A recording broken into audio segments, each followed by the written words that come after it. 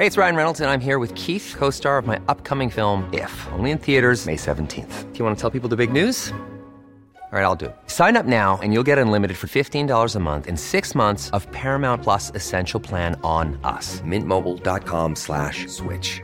Upfront payment of $45 equivalent to $15 per month. Unlimited over 40 gigabytes per month. Face lower speeds. Videos at 480p. Active Mint customers by 531.24 get 6 months of Paramount Plus Essential Plan. Auto renews after 6 months. Offer ends May 31st, 2024. Separate Paramount Plus registration required. Terms and conditions apply if rated PG. Even when we're on a budget, we still deserve nice things. Quince is a place to scoop up stunning high-end goods for 50 to 80% less than similar brands. They have buttery soft cashmere sweaters starting at $50, luxurious Italian leather bags, and so much more. Plus, Quince only works with factories that use safe, ethical, and responsible manufacturing. Get the high-end goods you'll love without the high price tag with Quince. Go to quince.com/style for free shipping and 365-day returns. Life is full of what-ifs. Some awesome, like what if AI could fold your laundry? And some, well, less awesome, like what if you have unexpected medical costs? United Healthcare can help get you covered with Health Protector Guard fixed indemnity insurance plans. They supplement your primary plan to help you manage out-of-pocket costs. No deductibles, no enrollment periods, and especially no more what-ifs. Visit uh1.com to find the Health Protector Guard plan for you. This meeting is being recorded. You've been warned, Mom. Fair. Do you consent? Sure. Okay, well, hi, Mom. Hi, Mommy. How are you? I'm okay. How are you? Well, thank you. So, Mom, you are a big reader. Yes. I am a big reader. Yes. Are there places that one should not read? Sure. Like where? When is it rude to read? When you're in company, have other people over. It is rude to sit in the room and read, and it is rude to leave the room to read. What if I'm over at someone else's house and they aren't sufficiently entertaining me? That does not give you the right to go to read. That's a poor choice of where you are. You have to be there waiting for the moment they decide to talk to you, that you can answer them if you really want to be polite. Okay, last question. How important is it to you that your children be polite? It is very important to me, but it's really important to me because it's better for the children. It works better for them in life. They get treated better. They are respected better. I think it's a gift a parent gives a child when they teach them good manners. And by children, you mean the 41-year-old, the 39-year-old, and the 35-year-old. Well, yeah, but we did all that when you were small. Yeah, no, totally. So you have the benefits of that teaching now and have had it for a long time. Yes. Since you were 33. Okay, thanks, Mom. I'll see what conclusion I come to at the end of this episode. Please let me know what you decide. I'm Casper ter Kuile. And I'm Vanessa Zoltan. And this is The Real Question.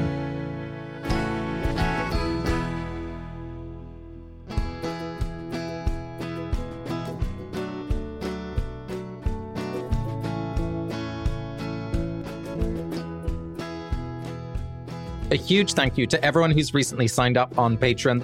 There's more than 630 of you now, including, by far the most intelligent and good-looking, Vikram S., Kayla R., Rebecca C., Samantha S., Molly S., and Island W. Thank you so, so much for all of you. We wouldn't be able to do this without you. You're the best. So you heard me ask my mom about boredom. And the reason that I asked my mom about that is because every year I am lucky enough to go with my little family, with Peter and the kids, to Germany, where Peter is from. And It's like my favorite week of the year. Sorry, West Coast family. I love you. But there's no real internet. And so I like can steal internet to call my mom once or twice. But like other than that, there's just no way for anyone to get in touch with me. It's like in this beautiful countryside with vineyards all around. It's some really quality time with the kids. The kids and I have all of these daily rituals where we play music really loudly and race through the vineyards. And it's just a very special week. The one part of the trip that's hard for me is, we're not like sightseeing in Germany. We're there to visit Peter's family and friends. And so it's a lot of like living rooms and hanging out and like kitchen table time.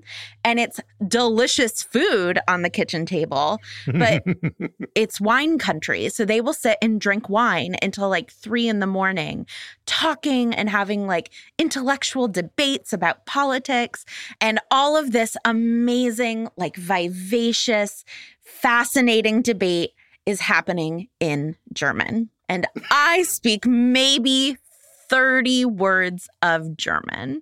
And so I sit there and to be honest, it's boring and it's like kind of embarrassing. And I feel like I'm actually putting pressure on people to like speak some English to me. And so like all these people are like trying to include me because they're kind and generous. And I'm like, you don't want to try to include me. You want to talk to Peter, who you never see. And like Peter tries to include me, which I'm like, we live together. You don't have to talk to me. You're never with these people. And so it's just so awkward. Yeah. And I don't know what to do to make everyone feel better and for me to feel less awkward and bored and not included and like a little resentful. And I know that the thing to do would be to knit, because if you're knitting, no one feels like they have to talk to you. They're like, she's doing an activity, but you're not rude because you're still like at the table. The thing is, I hate knitting and crocheting. My mom is an amazing knitter and crocheter, and she has tried to teach me my whole life. And I end up throwing needles in frustration and going, I hate this. Like, I hate it. I hate needlepoint. I hate crafts. I've thought about this. I could practice my drawing. I don't really want to practice my drawing. And because I would only be practicing, people would ask to see what I was drawing, and then I'd have to show them my like C- drawings. Like I don't want to do that. And then they have to pretend to be interested in it. Right. And like speak to me in English about the drawing. And the thing I want to do at the table is read.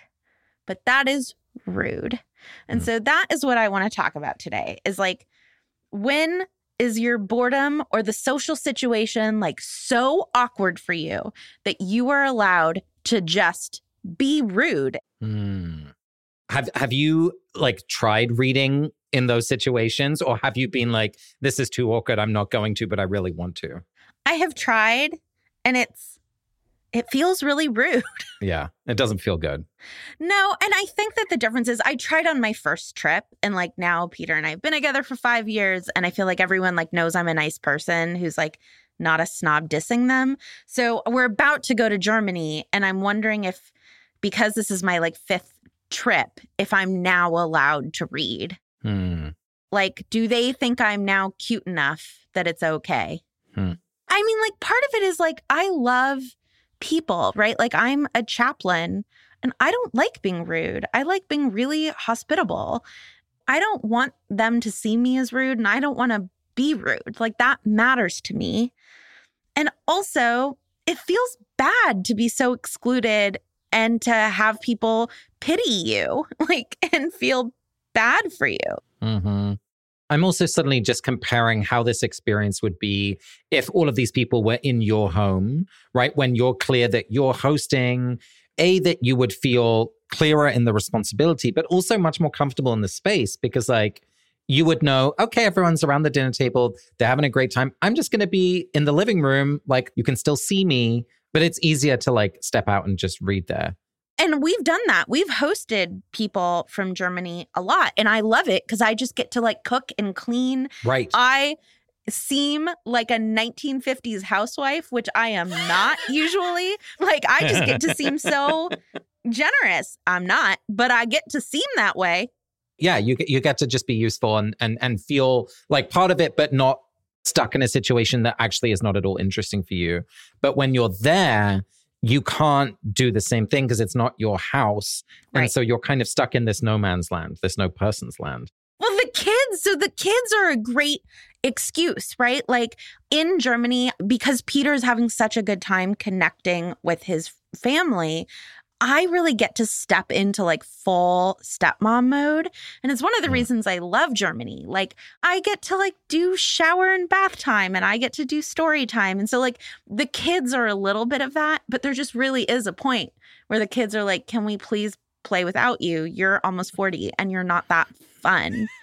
And I'm like, that's just so reasonable.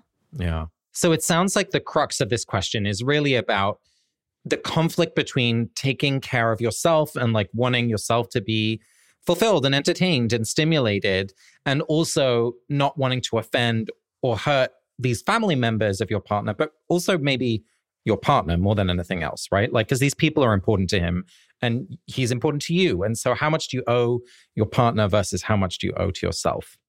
So what's the first text that you brought to help you figure out this question? Casper, I brought a truly great text of our time, Romancing Mr. Bridgerton by Julia Quinn, Yes. the fourth book in the Bridgerton series.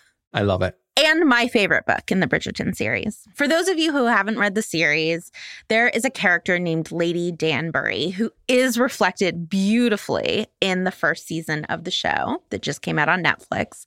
And so Lady Danbury is this woman of unnamed age who is constantly saying, I'm old, so I can do whatever I want. And she is a busybody with a lot of money. She's a widow with a lot of power. She's just like bossy and doesn't care.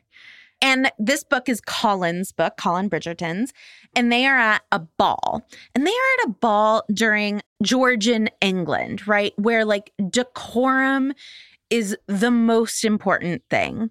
You can only wear certain colors based on if you're married or not, or if you're grieving or not. Like everything is read into in minute detail. If you waltz with someone more than once, it matters. Who you dance with first matters, right? Like the minute detail of behavior is just scrutinized and elevated to being representative of your entire character and your family's character. If you misbehave, it can impugn and indict your whole family. Right. So this is at a ball. Lady Danbury is speaking to a man with a lot of power and a woman who is a lady and very well respected. And here's the quote. Lady Danbury let out a noise that was either a wheeze or a giggle. Colin wasn't sure which. And then said, it's always impolite to talk about money, mixed company or no. But when one is my age, one can do almost anything one pleases. And what I love about that is that even in the strictest circumstances, there are exceptions to politeness's rules. Like you pointed out, right? Like in my own home, the politeness would be different in the same circumstance. The same exact people around my kitchen table would allow me to do a totally different set of things than I am allowed to do around someone else's kitchen table. And I love that this says, like, there's an exception for me because I'm old. And I would like to think there's an exception for me because I'm a foreigner. Tell me about the beginning of what she says. It's always impolite to talk about money, because it strikes me that she acknowledges what the rule is before she then breaks it. Oh, so you're saying that if I just say, I know it's rude that I'm reading, I can then read. And by say that, I mean, say to Peter, please announce to the table in German that I know it's rude that I'm reading. I mean, I feel like if you're going to learn one phrase of German, that's the one you got to learn. I know I'm telling you what to do here, but I feel like that's pretty simple. Probably not. No sentence in German is simple. I don't even know how to say excuse me because I keep asking and it's like a million years long. It's like a poem. Entschuldigung. Yeah, that's not fair. But I love that she does that, right? Like that she acknowledges what the rule is. She's clearly not clueless about the norms, but then she kind of buys this permission somehow because of her age. But she's not even that old. I mean, she's totally exaggerating how old she is all the time. But she even scaffolds it because this is in response to they're talking about money. And Colin is like, we're not supposed to talk about money amongst the sexes, right? Like in mixed company. And she's like, no, I'm offending two rules. It's not okay to do it in mixed company. It's just also not okay to do it. Like we're not supposed to talk about money. And I agree about old age. I feel like you can't be mean when you're old because mean is never okay. But like, I don't know. I think it's sort of okay to start caring about social graces less when you're old. And so I want to give myself permission to care less about social graces in Deutsch. Yeah, that's really interesting to me, Vanessa, because it actually changes the question a little bit, or it deepens it, because it's not just a technical question of like, how do I get these people permission for me to read the book? And, you know, it's a little awkward, but we're going to get through it. And it's actually a question of like, there are norms in society, like when you're in company with your partner's friends, like it's your responsibility to be interested and attentive. And like, even if they don't speak the same language, everyone is trying to make an effort with you in English and you're going to try and make a little bit of effort in German. And we're all going to pretend that actually this is really fun when we all know actually it'd be easier if you were just somewhere else. Right. And what I hear you asking is like, I'm just going to stop pretending. Like, it's not that you don't care if people get offended. You don't want to hurt anyone. But also like this pretense is just dumb. Right. They don't want to talk to me either. They want to speak in German, not in their third language. I will say that I have gotten a couple of comments in Germany about how offensive it is that Americans don't speak second languages. Like, that is another fair thing about the situation. And I really do have every intention of learning German. It's a fraught thing for a lot of reasons for me, and that have nothing to do with the Holocaust, actually. It's like really that I'm from Los Angeles, and my mom and brother both speak Spanish. And there's a huge Spanish-speaking population in Los Angeles, but also in the United States in general. And I care a lot about connecting with Spanish speakers in the U.S. as an American. And so any extra time that I have to study languages, it feels like dire important to me to spend that time practicing Spanish. And so it feels like learning German, even though Peter and I plan on spending a lot of time in Germany in retirement, so it's important, it feels like German is taking away time from my Spanish. And so in the meantime, I just study neither. Winner! Well, there's something here, which, you know, you talked about Lady Danbury and Colin in particular, the fact that anything that they do doesn't just represent them, it represents their family or something bigger than themselves. And so you being the American in the conversation, it's not just about you, Vanessa, like maybe being awkward or letting Peter down in some way. It's about you representing America and its imperialist cultural supremacy and its ignorance and it's like all the things that, especially for Europeans, that's how we look at America. That's at stake here as well of like, is it about representing America or is it being like, oh, damn it, I'm falling into this vision of Americans that I don't want to be part of? Yeah, it's the latter that I don't want to be represented in this image of America, but also like that I don't totally feel part of it, right? Like I was raised by immigrants and English was not always spoken in my house and certainly not in my grandparents' house. And so there's part of me that's like, yes, I am American. And here especially, I am not going to apologize for being American. Yeah. I did not vote for Trump and I don't like it that you assume that all people did, right? Like I am only truly patriotic in other countries. I'm like, excuse me, we have good things too. Have you heard of apple cider donuts? Because lady, you should try them. We have them. Whipped cream cheese made Casper happy here. Oh my God, it's so good.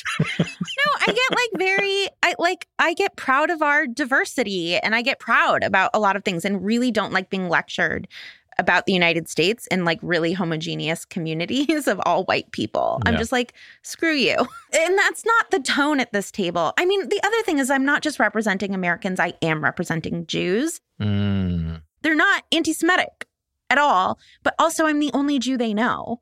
And so I don't want to be like any negative stereotype of a Jew. Yeah. Yeah. Like integrating into society or something. Right. Yeah. So Cool. I don't know. And like, I'm also not thinking about any of that, right? I'm just thinking about how I wish I was reading my book.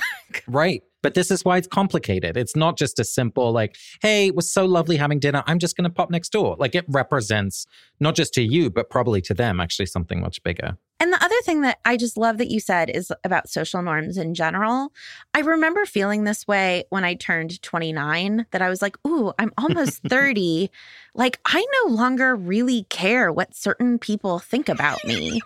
And it was just so freeing. And now I'm 39. And so I'm looking at 40 and I'm like, oh, I care even less. And so I no longer wear high heels. Like it is a thing that is expected of women at weddings, right? That like you wear high heels. And I just bought gold glitter Doc Martens because I was like, I'm not doing this anymore. It is uncomfortable and painful. Yes. And I have back problems and ankle problems and just like, no. And there's a lot of things like that. I don't shave my legs anymore. I'm like, these are so dumb and I hate them. And so I'm just not doing them anymore.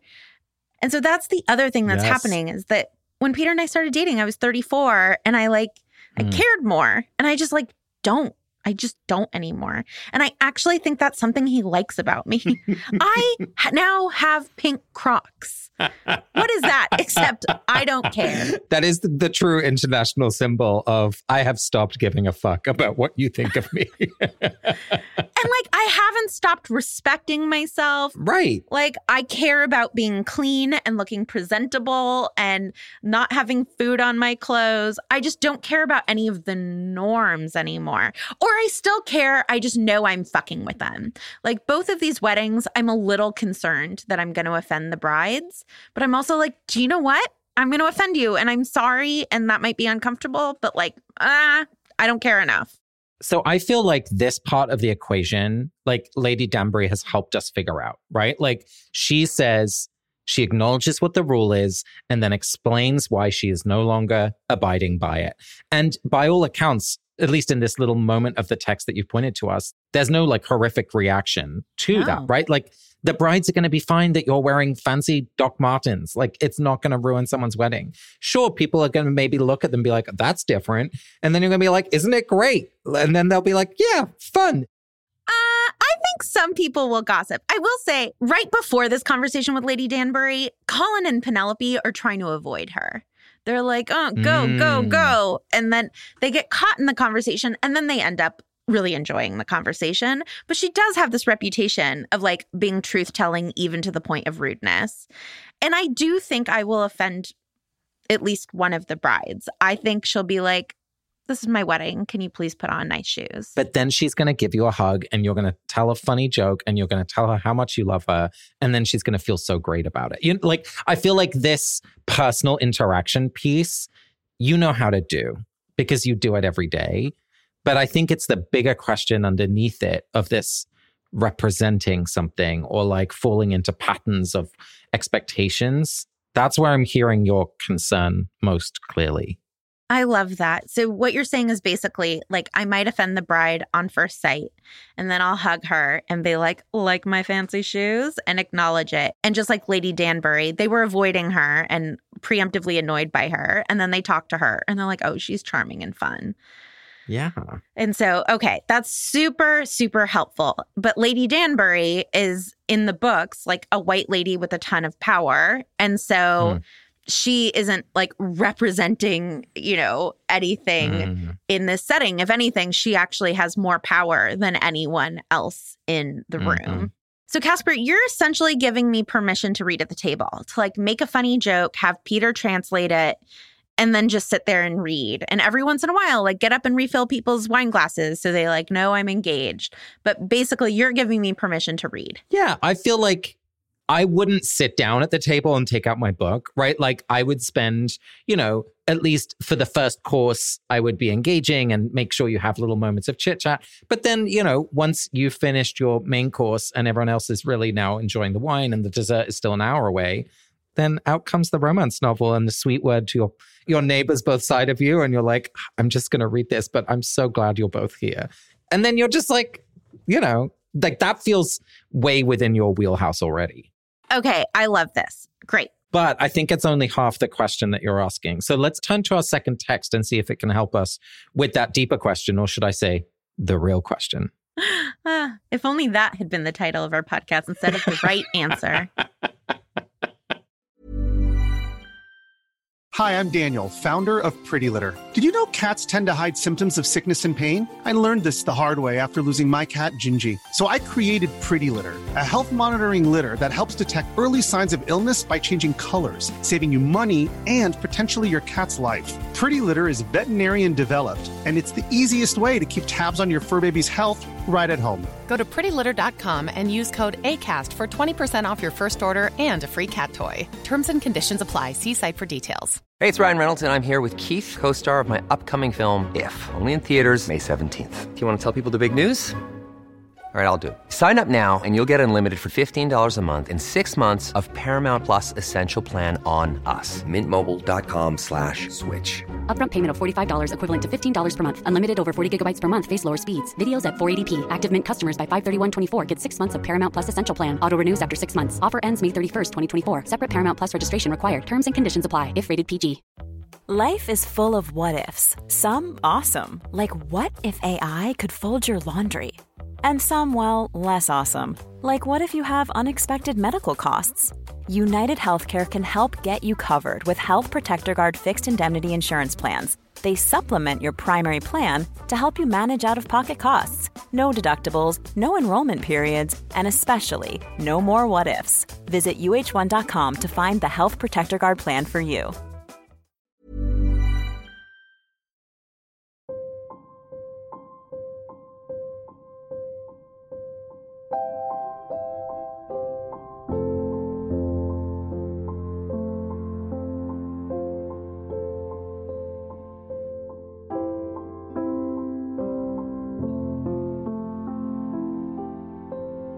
So what did you bring for your second text? So for my second text, I brought an essay that I know you love also called On the Right Use of School Studies by Simone Weil. Yay. I know. It is included in her collection of essays called Waiting for God. And Simone Weil was this just incredibly special teacher and philosopher who lived in the early 20th century. Albert Camus, the Nobel laureate, once described her as the only great spirit of our times. She was French by birth and she was Jewish by birth, but was constantly flirting with Catholicism. And there's actually like different accounts about whether or not she converted at the end of her life. Some people say yes. Other people in a lot of her writings, she says, I love Catholicism, but there's some things that keep me away from it. Anyway, she's incredible.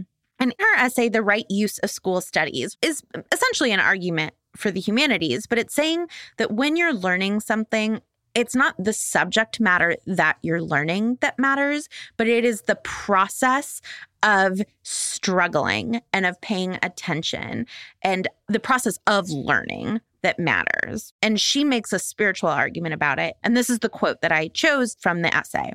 The solution of a geometry problem does not in itself constitute a precious gift, but it is the image of something precious.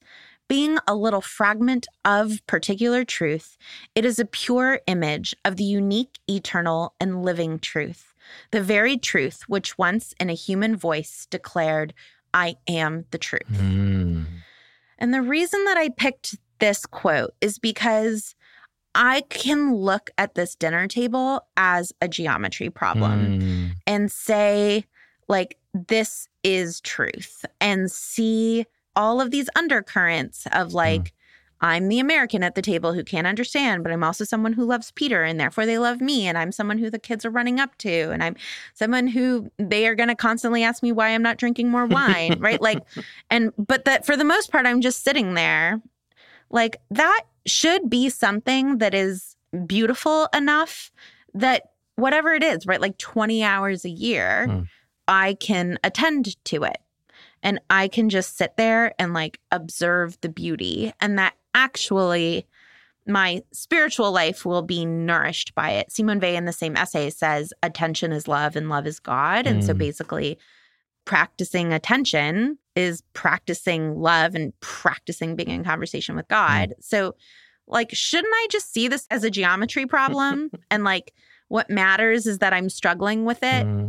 It's important that she uses geometry. She's choosing a subject that isn't necessarily one that comes easily to her or me or you, I think, necessarily, right? Or one that's useful on a day-to-day basis for non-engineers, right? So what do you think Simone would say? Well, I guess I'm wondering what she would ask you to pay attention to in the conversation, because you can't understand the words that they're saying. Right. I mean, she talks at another point in the essay about studying Greek being about practicing attention. What I will say is that if I am reading, I am reading distractedly, right? I'm constantly looking up to see where the kids are, what's going on, to engage, to like when people laugh, like look up and smile, even though I have no idea what they're laughing about. Like, it's not like I'm going to be deeply immersed in my book and paying close attention to my book. Yeah. And I think you were right to say a romance novel, right? Like, part of what's great about them is that you can follow them even when you're not able to pay very close attention to them. And so it's not like I'm going to be like finally really sitting down and reading Anna Karenina. Like, maybe I can in Germany in bed at night, but like I can't at the dinner table. Yeah. So if I'm not going to be able to like really read, like, why don't I just not and like just, bask in the beauty of Peter being happy with his family. Yeah. I'm trying to think about the attention frame at the dinner table, because I really appreciate that you're being challenged by Simone. You're like, I can do this. I can do hard things, which you can. But I'm just trying to latch on to like, is it the faces at the table? Like, do you study them like an artist would? Is it that you notice who's talking the most and who's talking the least? Is it that you learn 3 new vocab words every day and you just look out if they show up in the conversation? You know what I mean? I'm trying to figure out what would Simone point us to really pay attention to, because just sitting there passively and feeling left out and frustrated is not what she's arguing for in this essay. Right. I am definitely someone who's scared of my own thoughts, right? Like, despair overwhelms me like weekly, right? And it like tends to pass. But I walk around with earbuds in, listening to music or podcasts or books. I'm pretty good about like deep breathing for like a minute. I do my stretches for 5 minutes a day without listening to anything, but like that's my limit. And so I think that part of what calls me to this Simone Weil frame of mind is like maybe the invitation of these dinners is to like actually have to live with my own thoughts. I'm struck in the text that she has this word truth that keeps coming back. And at first she talks about being a little fragment of a particular truth with a lowercase t, but that it is a pure image of the unique, eternal, and living capital T truth. And I'm wondering if what we make of that word truth has something to tell us. I mean, I think she means almost everything in life is a fragment of the bigger thing, right? When you're chopping onions, like there are smells and there is texture and it makes you cry and you're about to cook something for people you love or for yourself. And like all of that, if we pay attention, the way I live my life, I'm chopping an onion while I'm listening to a romance novel. And so I'm super not paying attention to the truth of the onion. There's symmetry in the onion. There's peeling back in the onion, right? Like it's just endlessly true and beautiful. But we have to pay attention to it in order to see the declared voice of I am truth. And so there are all sorts of truths around this table, right? About Americanism and Judaism and German life and wine and winemakers and cheese that we get from France. And like there are a million truths at this table. And so maybe I'm tapping out of the truths by reading. I will say, like, I learned something about myself. We were at a restaurant and everybody was speaking German. And it was the only time we were at a restaurant, I think, when we were there. But I'm a vegetarian and I couldn't read the menu. And like in Germany, it's like very high risk to accidentally order something with meat. Yes. And Peter like half translated something to me, and then he got pulled away, and then the waitress came and I snapped at him. And I am not someone who snaps at people.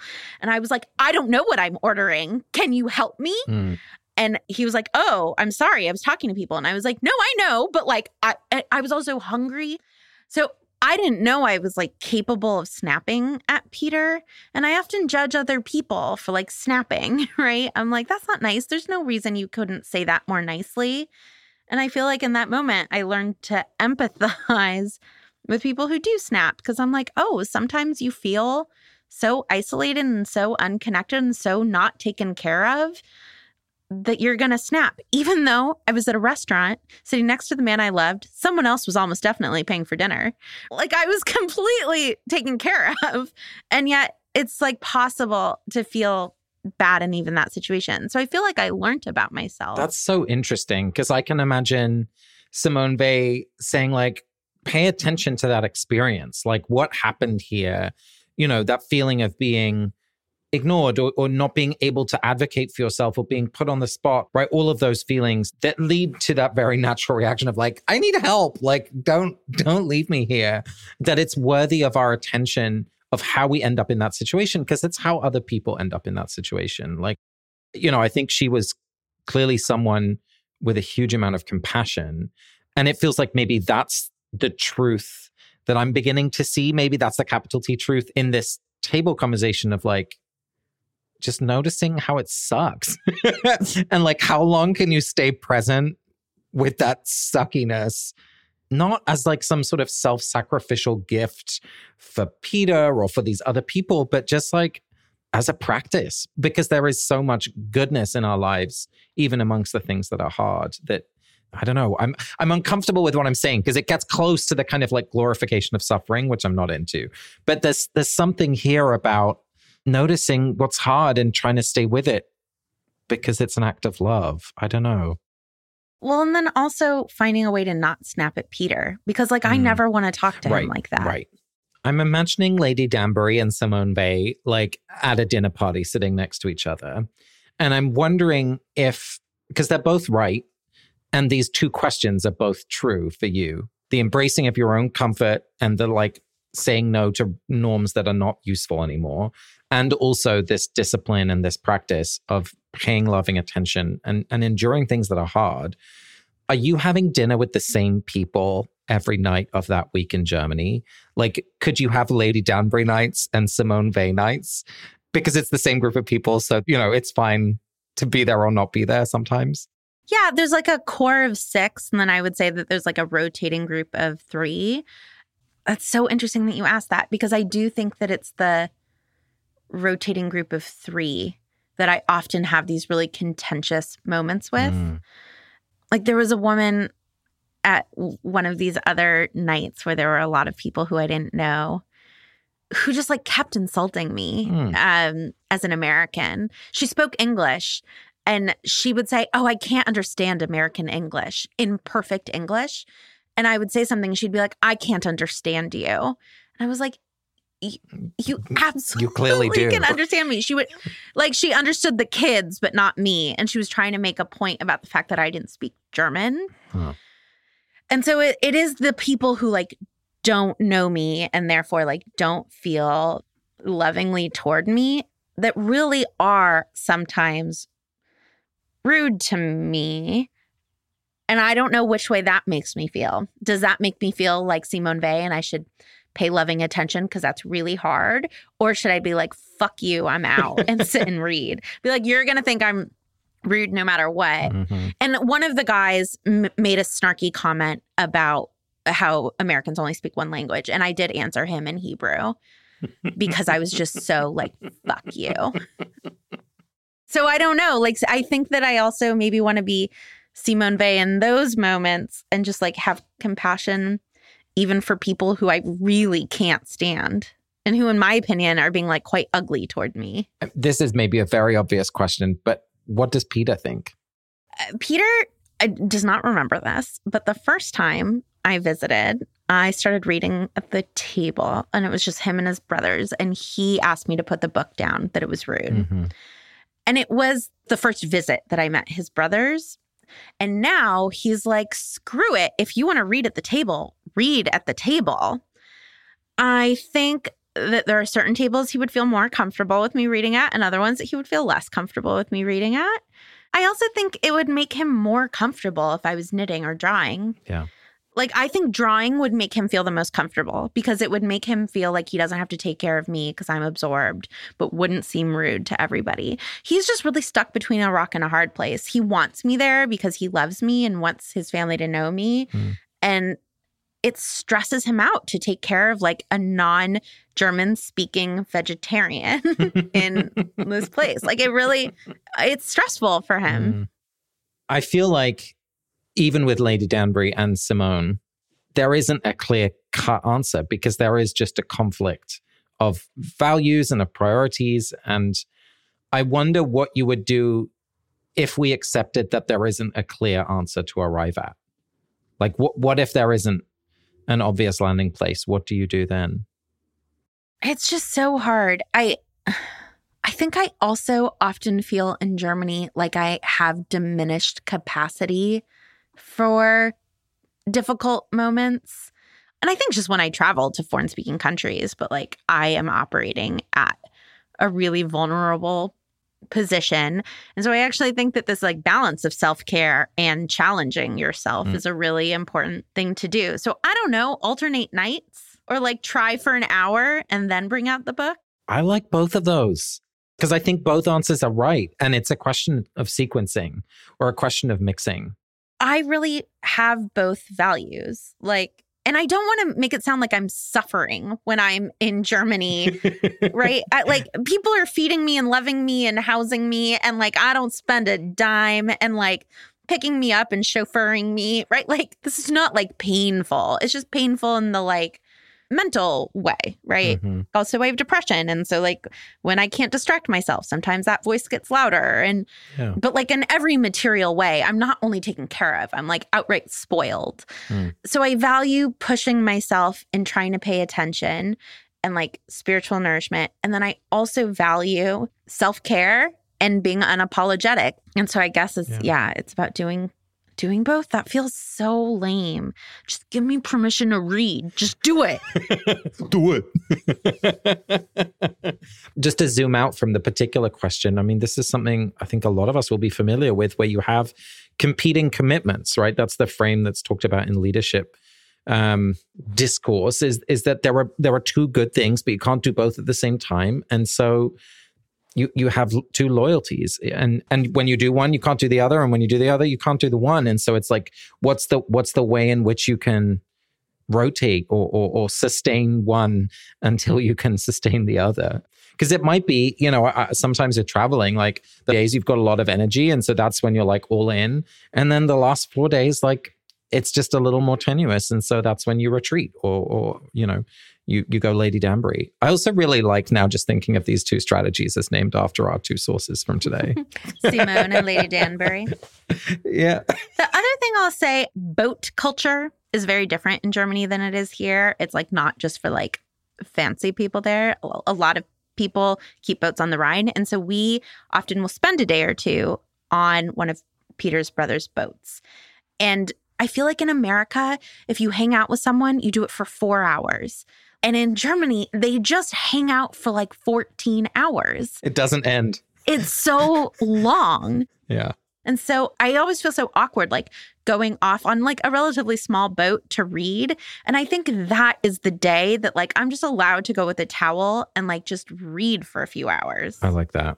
I mean, the final thing I'll say also is like that there comes a point in a relationship's maturity, if it's stable and supportive, that you don't have to do some of the performing of coupleship anymore. Like, I love the opera, but I don't want to go more than 3 times a year. And like, Sean loves Shakespeare, but he probably only wants to go see 1 or 2 a year.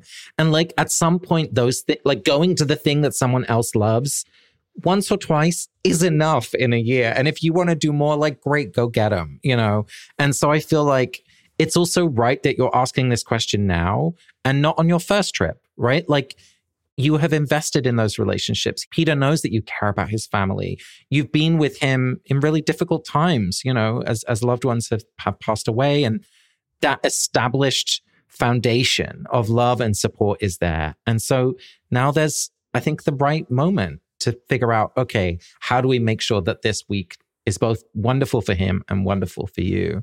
And I think you've got a really good balancing solution ready. Hummus, crackers, and books on the boat. Next year, I'm coming with you. Oh my God. It's so fun. You would have a great time because you speak German. Thank you, Casper. Thank you, Julia Quinn. And thank you, Simone Weil. Everyone go read Romancing Mr. Bridgerton and Waiting for God. Well, thank you, Vanessa. And I just really appreciate that sometimes the answer to a real question is like both, right? It's not always like an easy place to arrive. And I think you've really helped us do that, not just see it today. So thank you for that. You've helped us do that. And I also want to thank Veronica from Los Angeles, so a V name from Los Angeles, who said, take small steps, but keep taking them. And that feels nice for me today. Thank you, Veronica. So I'm doing an upcoming episode about when is it okay to lie. And so if you could please record a voicemail, I would really love voicemails about a time that you lied and you're super glad you did. You were like, good on me. That was a great lie. So please send in a voicemail. Oh, I can't wait for that conversation. You've been listening to The Real Question, and we can only make this show thanks to your support. So if you have the means to help out, please check out our Patreon. It is full of extra fun bonuses. We do a little Lectio every week. I do a little moment of inspiration every month with a favorite poem. There's hilarious bonus bits of us laughing or goofing out as we record the episode. So please join us on Patreon. Thank you to the 630 people who are already doing that. We so appreciate it. If you love this show, you can also leave us a review on iTunes or share the show with your friends. You can follow us on Instagram and Facebook at Real Question Pod and on Twitter at The Real Q Pod. We're a Not Sorry production. Our executive producer is Ariana Nettleman and our music is by Nick Bowl. And we are distributed by Acast. Thanks to Julia Argy, Molly Baxter, Stephanie Purcell, and Nikki Zoltan, especially this week for talking to us at the top of the episode. And of course, everyone who supports the show on Patreon. We'll see you next week.